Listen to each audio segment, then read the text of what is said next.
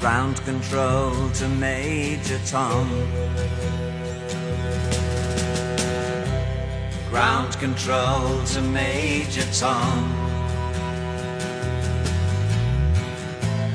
Take your protein pills and put your helmet on. 10. Ground control 9, to Major Tom. 8, 7, 6. Commencing 5, countdown, engines on. 3, 2. Check ignition 1, and may God's love be off with you.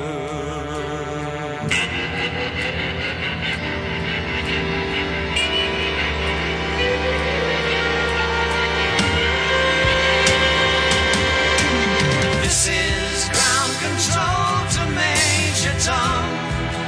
You've really made the grade, and the papers want to know whose shirts you wear.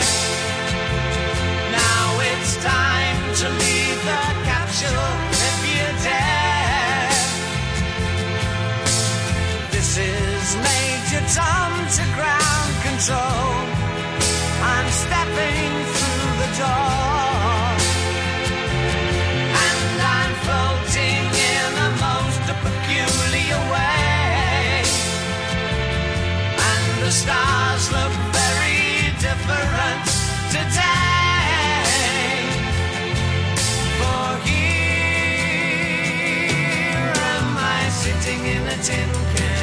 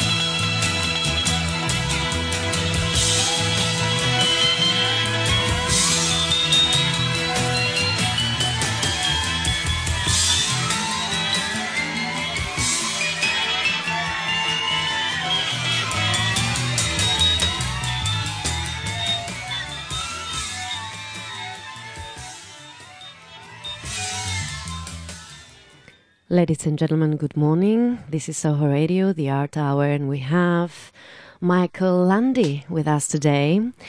Before introducing Michael Landy, for those who do not know him, I would like to congratulate John. Didn't know this was coming. I did. For getting married to Katie. Congratulations, John. Thank you very much. and we're very happy for you, but also I've just got to meet John, and I'm very happy for you as well. we're in sunny Soho, which is rare as well, so that makes our moment even happier. It has. It's been a very soft landing coming back from Italy. I've had a nice sunny week. You look quite tanned Thank as you. well. Looks very Right, well. this is Looks very terrible well. radio. Should we talk about Michael? And yeah, let's go back to Michael. Oh, Michael, do we have to? I was enjoying the bit about John Yeah. and his tan.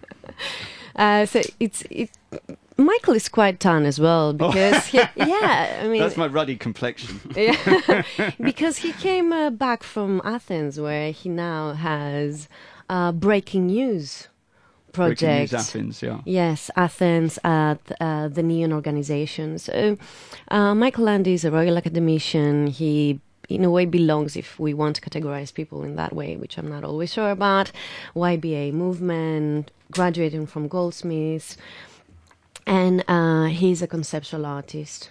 The breakthrough, Michael, A for breakthrough? you. Yeah, as an artist. Oh, me? Oh, breakthrough. Okay, I thought Yeah. you meant breakdown, but breakthrough. Okay. It was a breakdown that made the breakthrough. I guess it's the thing, I talk about, it's the thing I'm best known about is destroying all my worldly belongings back in 2001. That was a commission of Art Angel. That was, Art Angel, they commissioned artists to do public artworks, and my public artwork was on Oxford Street, which is now Primark, but at the time it was a former C&A building, which is their flagship store, so people knew it from like the 1950s and 60s. And my idea was, to literally destroy all my worldly belongings in front of complete strangers. Again, So- this is terrible radio, but I'm holding in my hand my copy of the breakdown inventory, I didn't know that. and it's a good 2 inches thick. So the final total, what was 7,000, 227 That's items.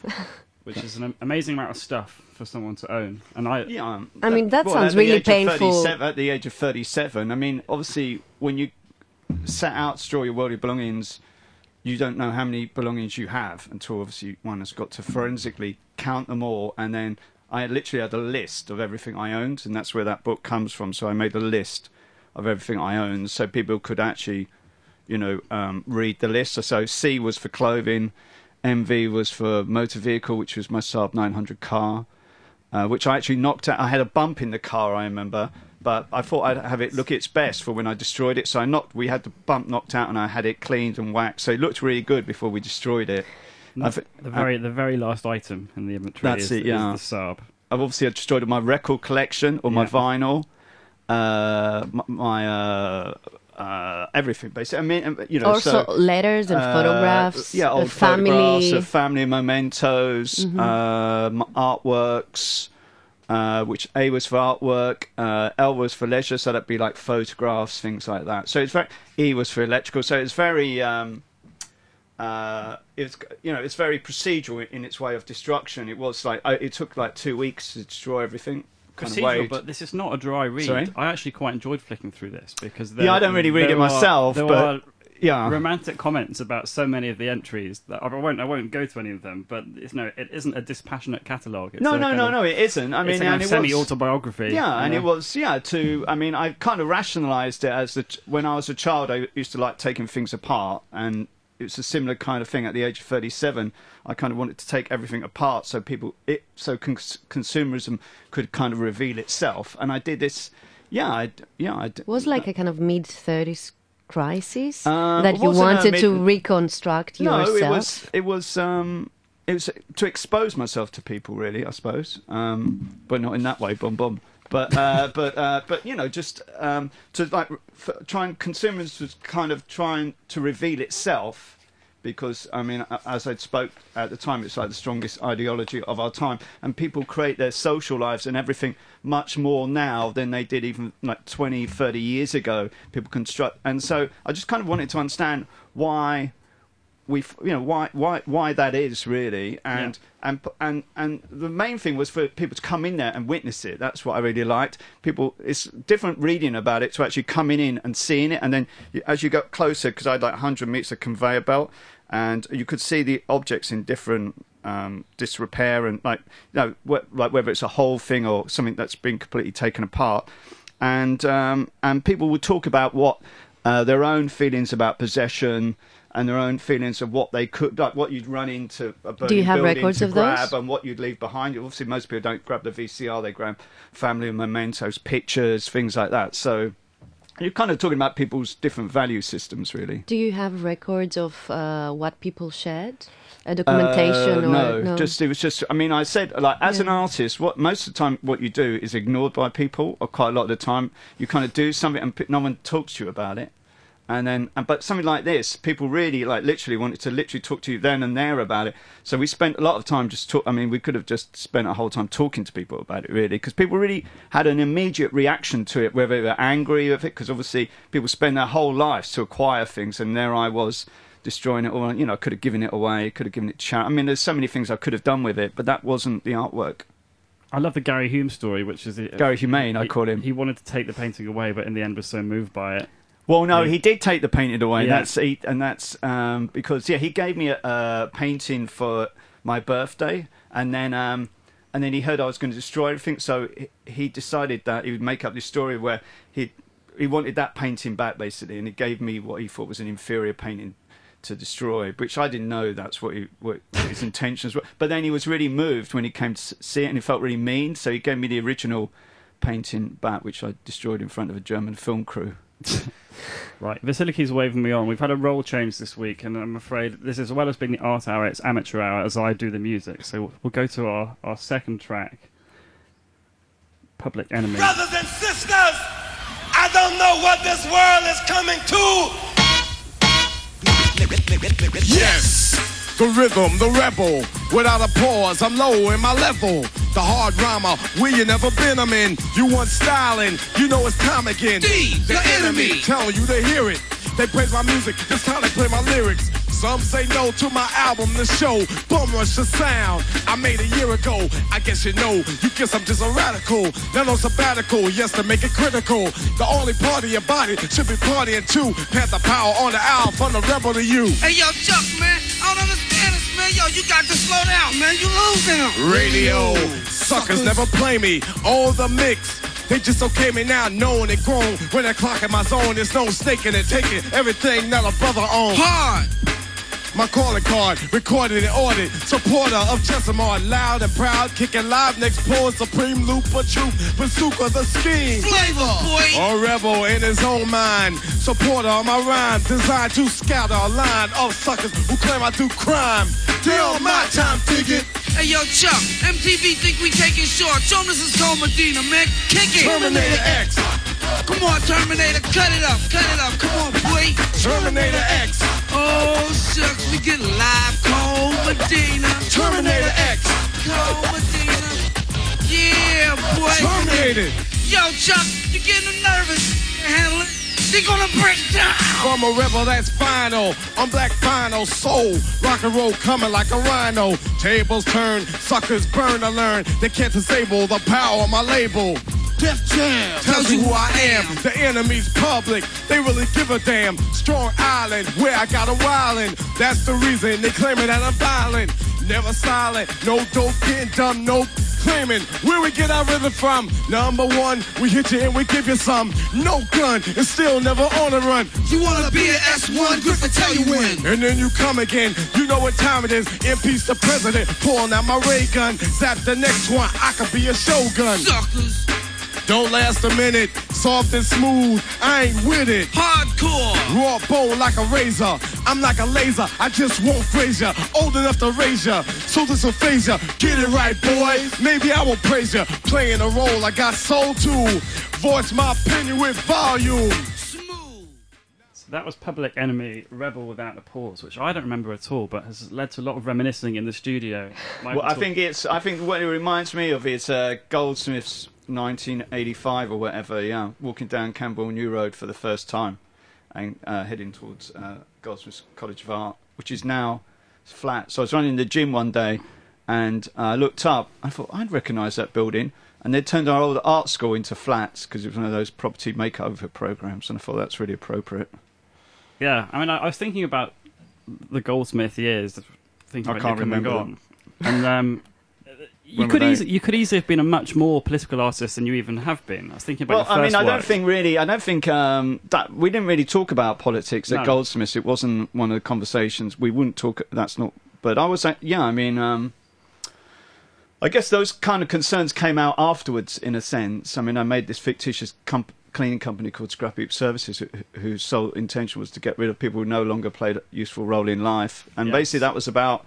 Kind of back in the 1980s, vast swathes of the country being basically just people closing down industrial industries, and basically closing down communities. And like 30 years later, a lot of those people voted for Brexit, so it's like they were just waiting for the opportunity to kick us up the arse.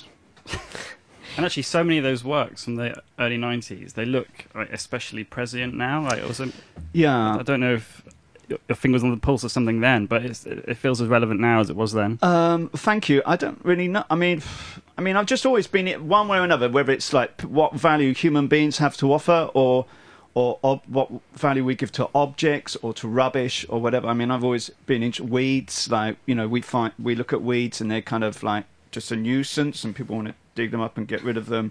And so I've always been interested in our own value systems. I've done a project called Acts of Kindness, where I asked people like travelling on the Central Line to send in their everyday acts of kindness, and I kind of wanted people to articulate kindness today, not like some sort of nostalgic thing we had back in the 1950s, or people find it very difficult to talk about kindness because they think it's a bit mushy and a bit like, ooh, how do you vocalise that? And that's why I thought, it's like I didn't say you didn't have to be superhuman or a saint to be kind. And so I just wanted, like, you've got a bit of shaving foam on your ear. You haven't really, but someone you've just touched your ear. But people, but that's just little stories like that. Someone like would say, oh, you've got a bit of, you've got a bit of or someone's depressed and they're sat on the tube and someone's sitting opposite them, and suddenly this person's like in the pit of depression, and this person makes them a little origami horse and drops it in their lap as they're about to alight the train. And suddenly that person realises they're no longer alone. And so they're just very simple stories, because obviously a lot of time you travel on the tube, people are rude to you. You always remember those kind of stories, people being rude to you. But so I just wanted to celebrate that, really, because like when you first go on the tube, it's like suddenly you're aware that you're on this carriage full of complete strangers. That in a way it's a political action. Yeah. To sensitize the environment and the people you have around you within a society. Yeah. Yeah, I mean, and to celebrate that fact that we are actually, whether we like it or not, we are actually connected to each other. Yeah. Yeah. So you consider your art political? I don't really understand, but I guess so. Yeah. Yeah. I guess so. Yeah. In a way, or social, I guess. Yeah. Yeah, but you have been it's more quite like critical. into what makes us human, basically. I think that's what. Yeah, but you have kind of been in kind of the market project in the 90s. You were kind of very critical towards consumerism. Yeah. And I then, mean, destroying my worldly belongings. You could. Yeah, it's critiquing consumerism. Yeah, of course. I mean, that was. I think at the time, I didn't say it, but it probably was a kind of attack on consumerism. Yeah. And then with Bargain, you Step were aside, more. Have a look round, please. Everything must go. Everything's been reduced and everything's at a fraction of normal stop and store prices. Don't believe me. I'm one of the world's greatest liars. But if you like to step inside, let your eyes be your guide, your pockets your judge, and the money the very last thing you part with. We said we would treat you, and by golly, by George, treat you with jolly well for today, and today only we're going to clear them out of the way. Yes, we're mad. No, we're not joking. That's brilliant. Thank you, Michael. That was 1992 as well. It was more about the commodification, of art. Yeah. Again, that looks very forward-looking. Like 1992. I'd only left college a few years before that, and so as a student, you're not really aware of economic cycles. And 1992 was the first real downturn.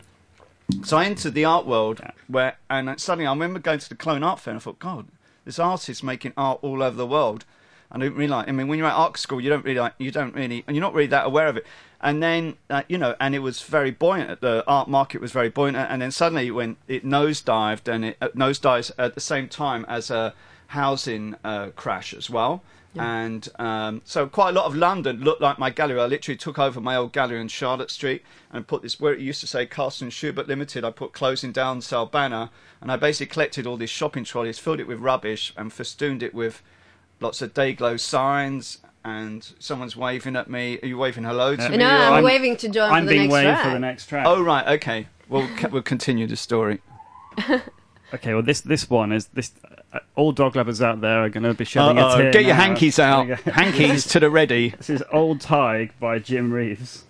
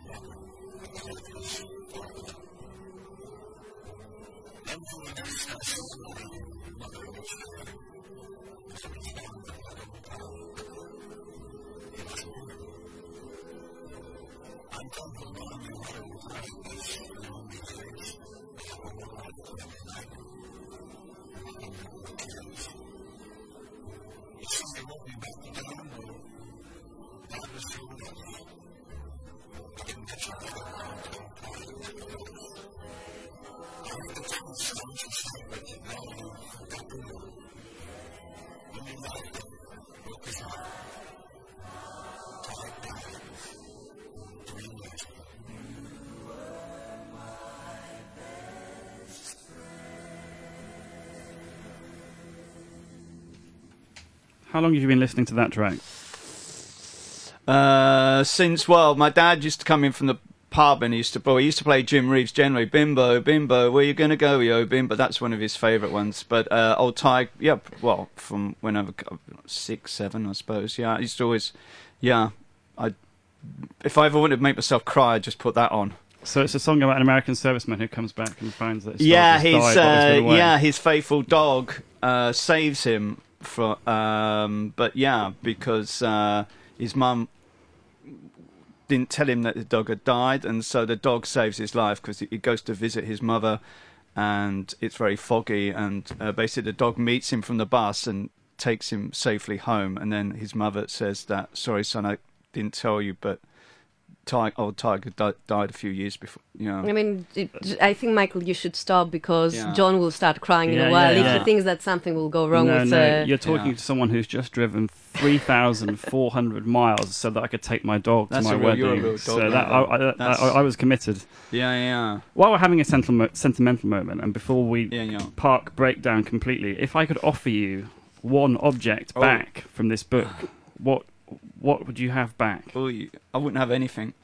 Because there's so much in there. Well, I think once you did... I mean, I said once I destroyed my artist's archive, because I'm an artist, so I think of everything about... I mean, that's just what motivates me.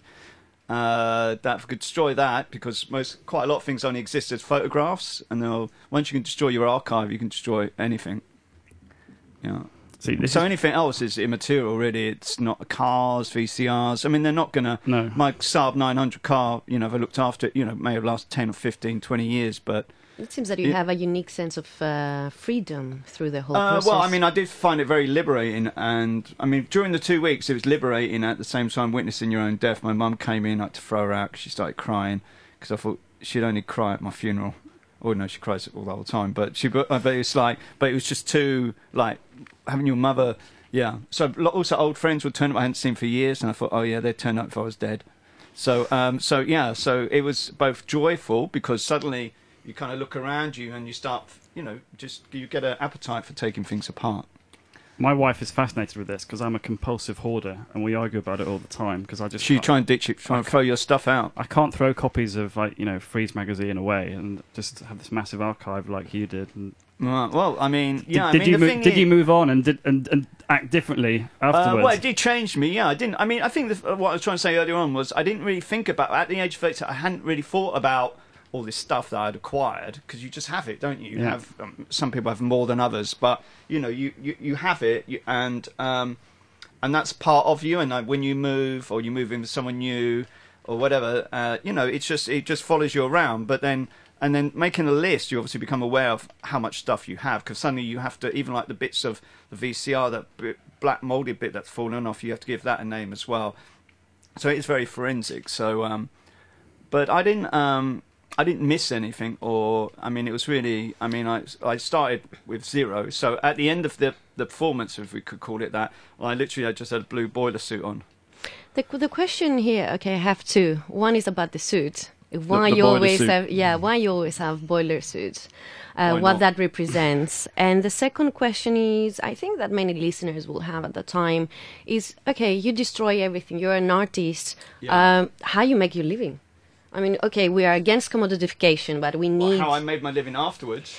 You have to You're sell... turning into my bank manager. I mean, as an artist, I mean, inevitably, well, I mean, a lot of you need to sell something to make your living. This is the product. I mean, I've had a very topsy-turvy career as far as that is concerned. I remember one gallery said they couldn't make any financial sense of me.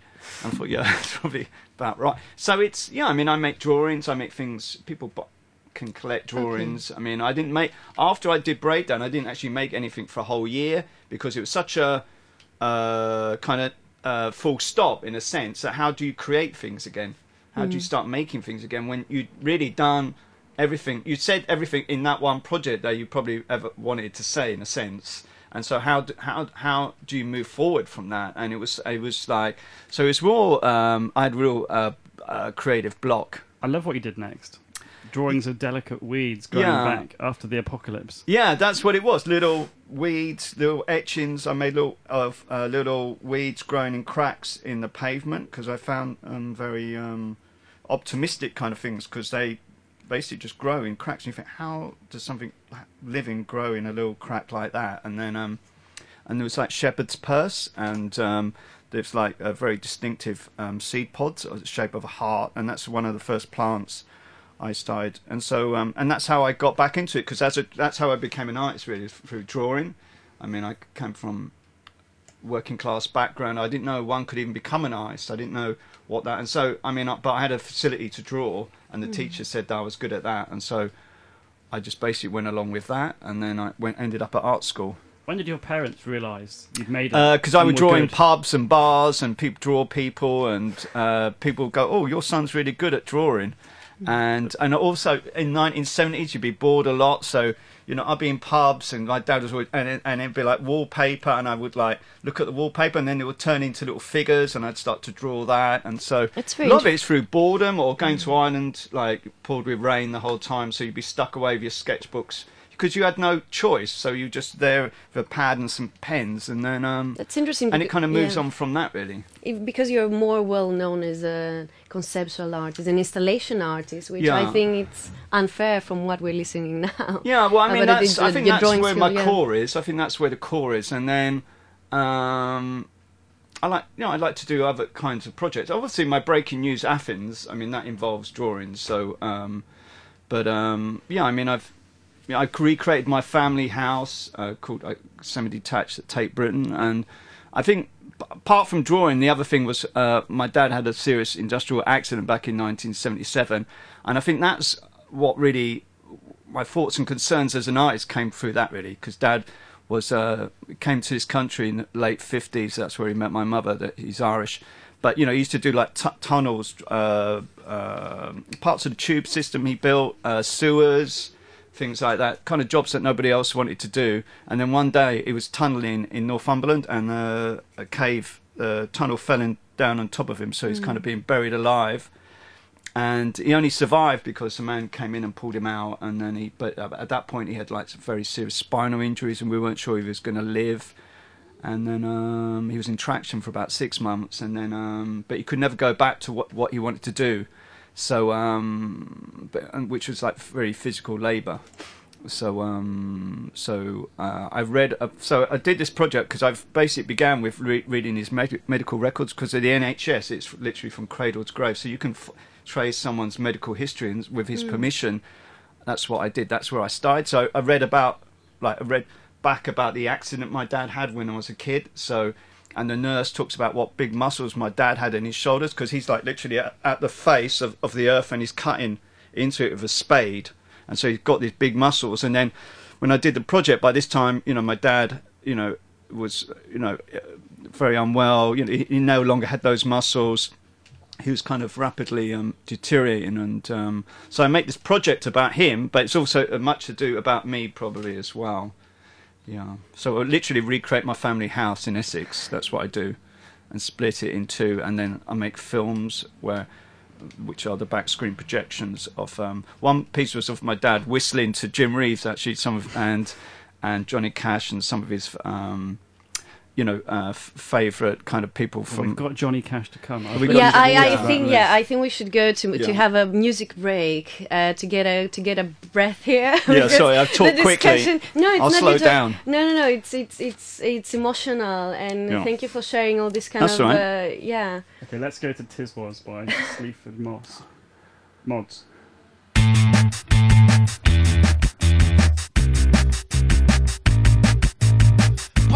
I'll give you a fiver.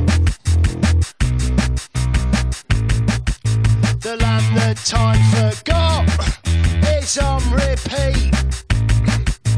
I can hear the screams of people who wanna be me. They wanna shake my tongue and tell the others that they were the ones who made me. Who made me. I got called an anarchist. That's for the middle class train spotters. I don't want my dog on a string. That's gonna hurt the thing. We got jobs and a mortgage clan, and a car with a smoky window down. Blow to your life and lob it right up. It don't make sense, I know, look. The dinosaurs are stuck on Denmark Street. The boots of Hendrix lick my feet. I'm not bothered, I never was.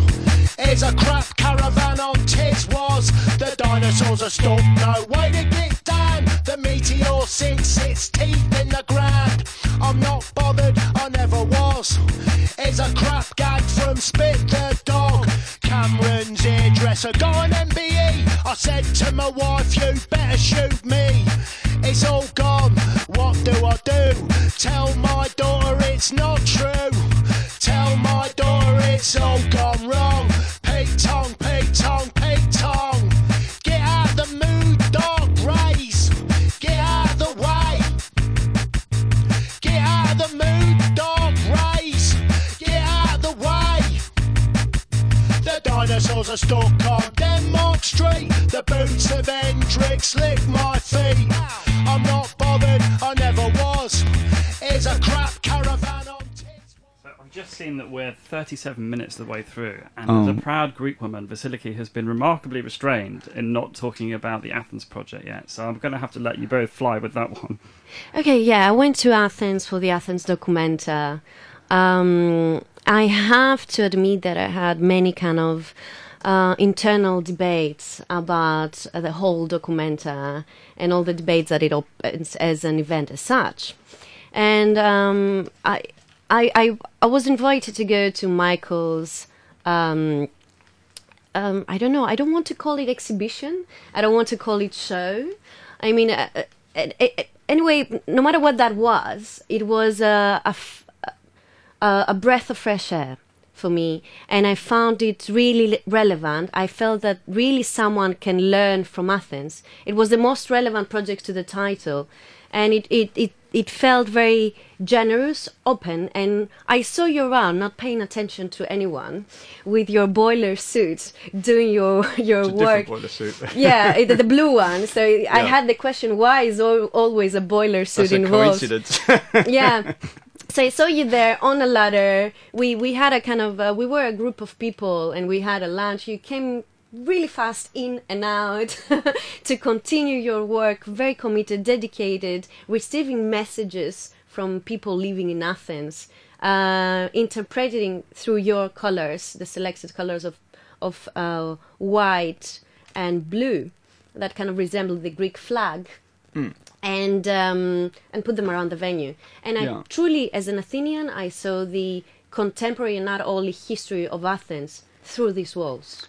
Yeah. Oh, thank you. I mean, it's not really about me in a sense, because it's. I mean, I'm trying to suck in Athens into this old building, and It's an old school. Yeah, it's an old school, and it's rather dilapidated, and trying to suck all this, whether it's social or cultural information sent in by the Greek public into this building, and then filtrate it into the building, and then tell lots of different stories. And people come to it, and people find it very funny, but also find it very sad because they're kind of living through it as well. And so it's not really about my own thoughts and feelings about Athens. It's really trying to project it back to people, and then people. Basically, I ask members of the Greek public. But we need to explain a little bit what it is. It's a neon. It's not called neon. It's already told off it, which is a Greek name they invented. It's called neon, not neon. And but neon, basically, how many times do I have to say neon? But they commission artists to do public artworks in Athens, very similar to Art Angel. And this project is, I'm asking the Greek public to send in their thoughts and feelings about living in Athens and in Greece generally. And they basically send in text or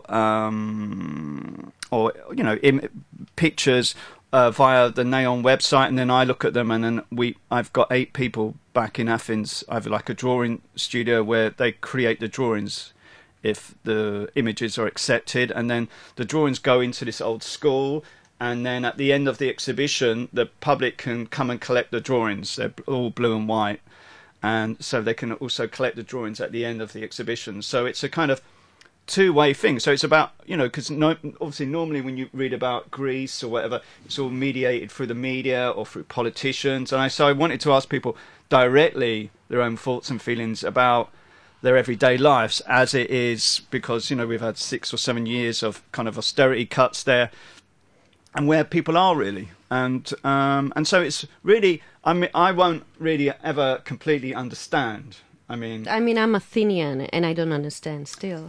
Yeah, so but it's really about, it's not really what what I take away from it. It's what people come along to the exhibition and take away from it, and they look at it, and then we've had a lot more submissions since people have seen the exhibition, because then they think, oh, maybe there are missing parts of the jigsaw puzzle that I could also contribute to as well. Submissions are still open, aren't they? No, it finished on the 26th. Okay. So what selection criteria have you applied? There is no real criteria as such. It's just very subjective.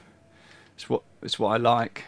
I think there's nothing in particular really. There's a lot of things I put, like images along with side text, so it's I have, because it's an old dilapidated building, like the first 2 islands that the refugees go to, one's Lesbos, I can't remember what the other one's called now, but just the shapes of the islands also kind of mimic cracks in the building, and I like the way the because I talk about it like somehow the drawings have always been there in a sense, and it's just when the plaster starts to peel away and the cracks start to reveal themselves that the drawings start to come through. So it's kind of telling their story back to them, really. Yeah. Like, and they've always known it, but maybe it takes someone like me, an outsider, to come along and reveal it to them, to project it back to them. And from what I saw, though, there is no kind of ideological selection, because I sense that John might have this kind of question in terms of when he's asking about selection criteria.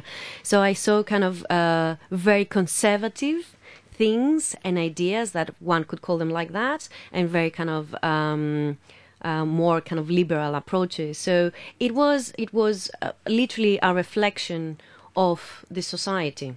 Yeah. As I understand it by now. But what I want to ask Michael before going to the next track is what is your general sense of what you got, or what did you learn from Athens until now? Ooh. Well, I mean, that's a really hard question. I mean, I don't really know, really, to be honest. I mean, that's through the exhibition in a way. It's very hard. I mean, obviously, people have got like protest fatigue. People, I mean, it's just all the things that everybody already knows. Really, that people want to see some hope. Really, they want to see some hope.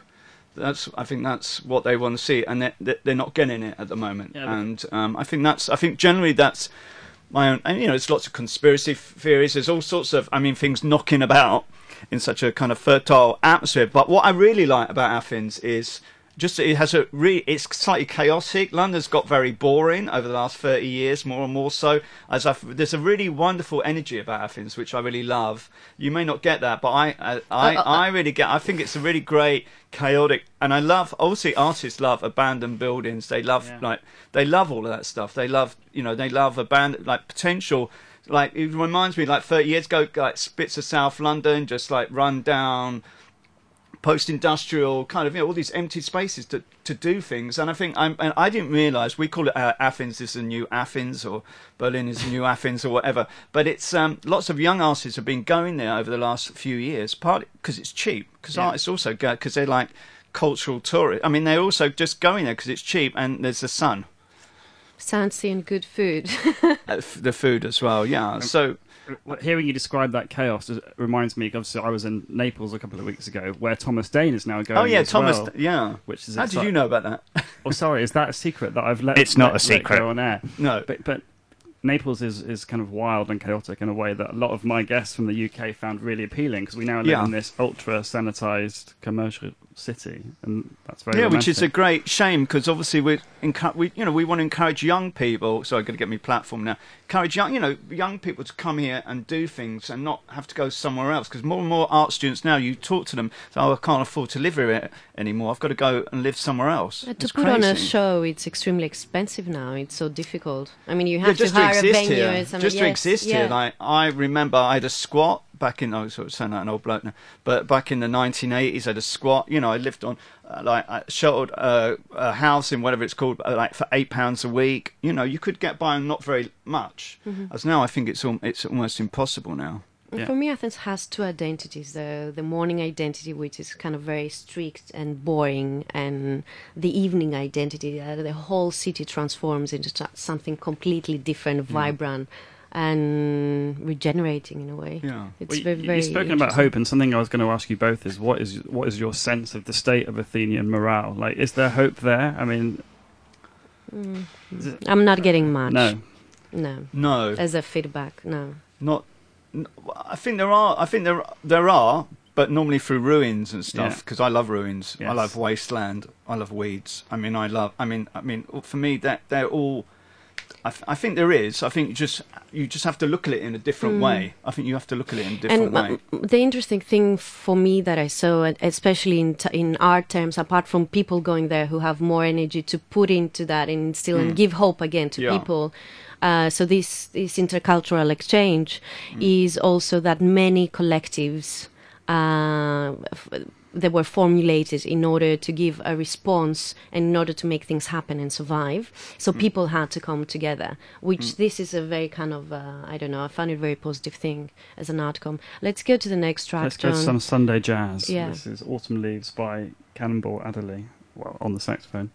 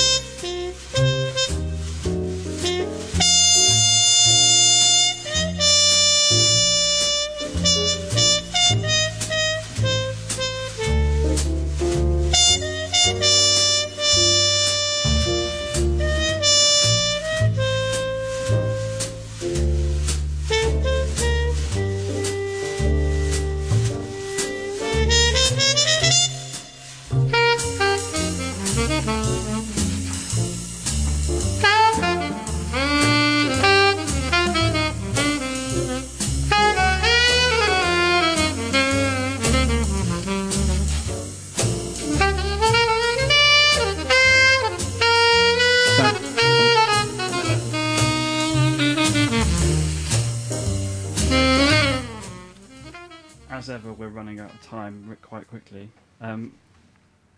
Yes. Yes, John. So, as shame as it is to I'm end 54. I've still got a few years still left in me. Talking about what is coming next after Athens, is there a pipeline?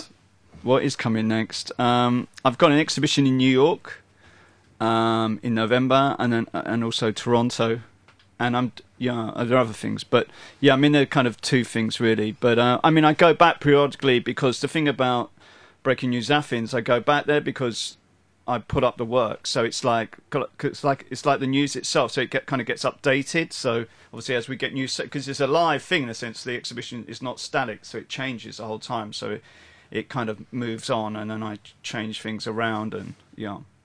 Because you had what they call a mid-career retrospective.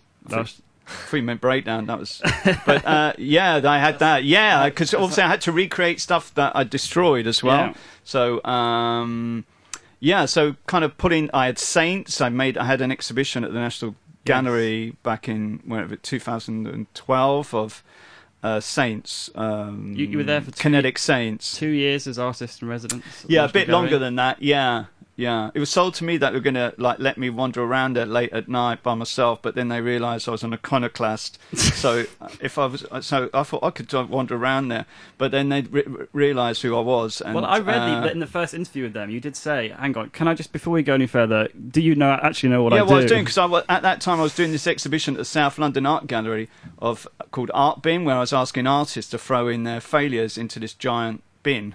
So I was destroying artworks and it was this humongous bin that people were throwing their artworks into. So yeah, I thought maybe they were pulling my leg or maybe... So I had to go there to make sure it was all legit. But I was there for 3 years, so it definitely was. But yeah, I made Kinetic Saints from the Renaissance. Yes. I had who did I have? Saint Apollonia. She's patron saint of dentists, and basically she's a Virgin Martyr, and it's from a Lucas Crank the Older painting. And she basically, you know who Saint Apollonia is because she holds a pair of pliers. Because when they torture her, they pull out all her teeth.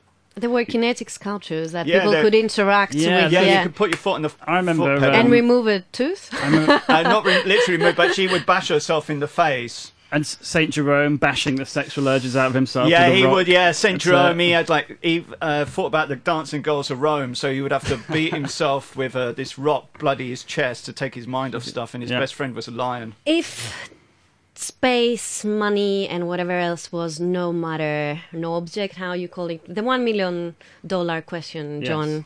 You always ask everyone this question. Not always, no, but the majority of our guests are. Right, okay. Yeah. So what will be that? What would be what? Sorry. If time, money, and space were no object, what would be the dream artwork? God. I'm not going to tell you. I still might make that. Okay, we'll leave it like that. We'll leave it open. Yeah. We'll leave it open. We'll give. Sorry. Yeah. I'm not telling you. Okay, fantastic. You have to torture me. Yeah. We will get. Yes? Yeah, well, Michael's one of the people for whom it might actually happen. I mean, that's. I don't know. There must be something lurking in the back of my head somewhere that's. I haven't quite. Worked out what it is, but yeah. Okay, so go. Thank you very much, Michael. We are going to the last track. I think it should be a goodbye because we have to. Yeah. That's what James suggests. Michael Landy, thank you so much for being with us today. It was great to share all these experience thoughts with us. Ladies and gentlemen, thank you for listening, and we're going out with Hurt by Johnny Cash.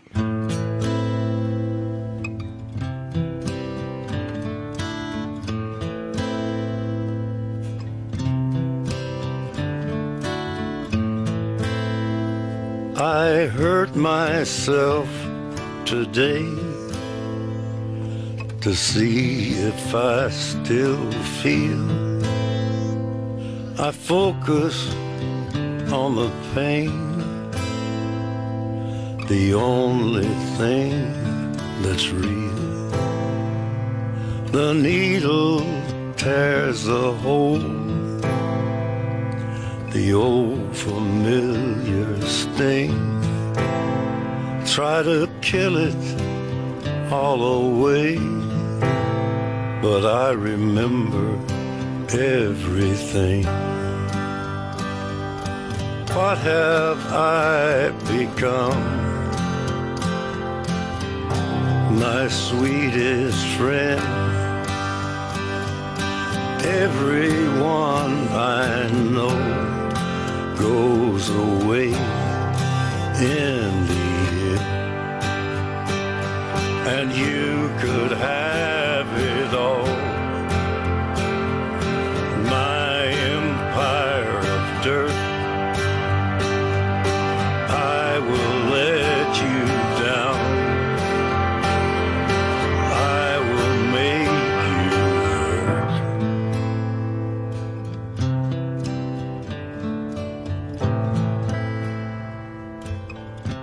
You stay the hell away from me, you hear?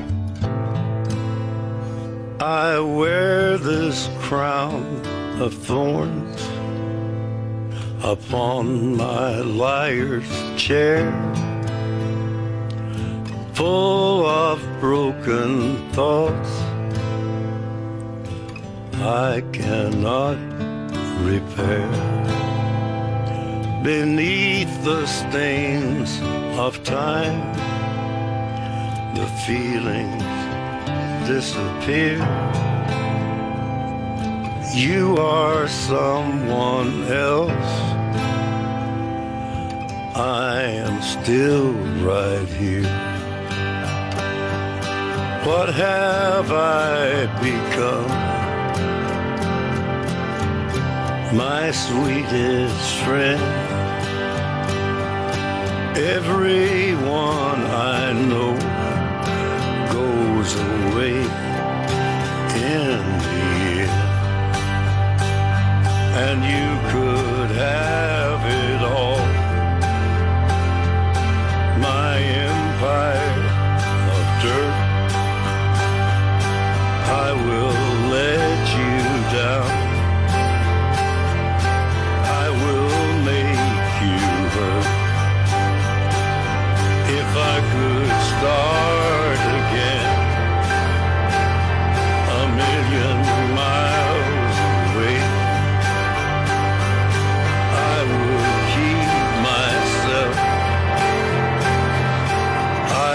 find a way.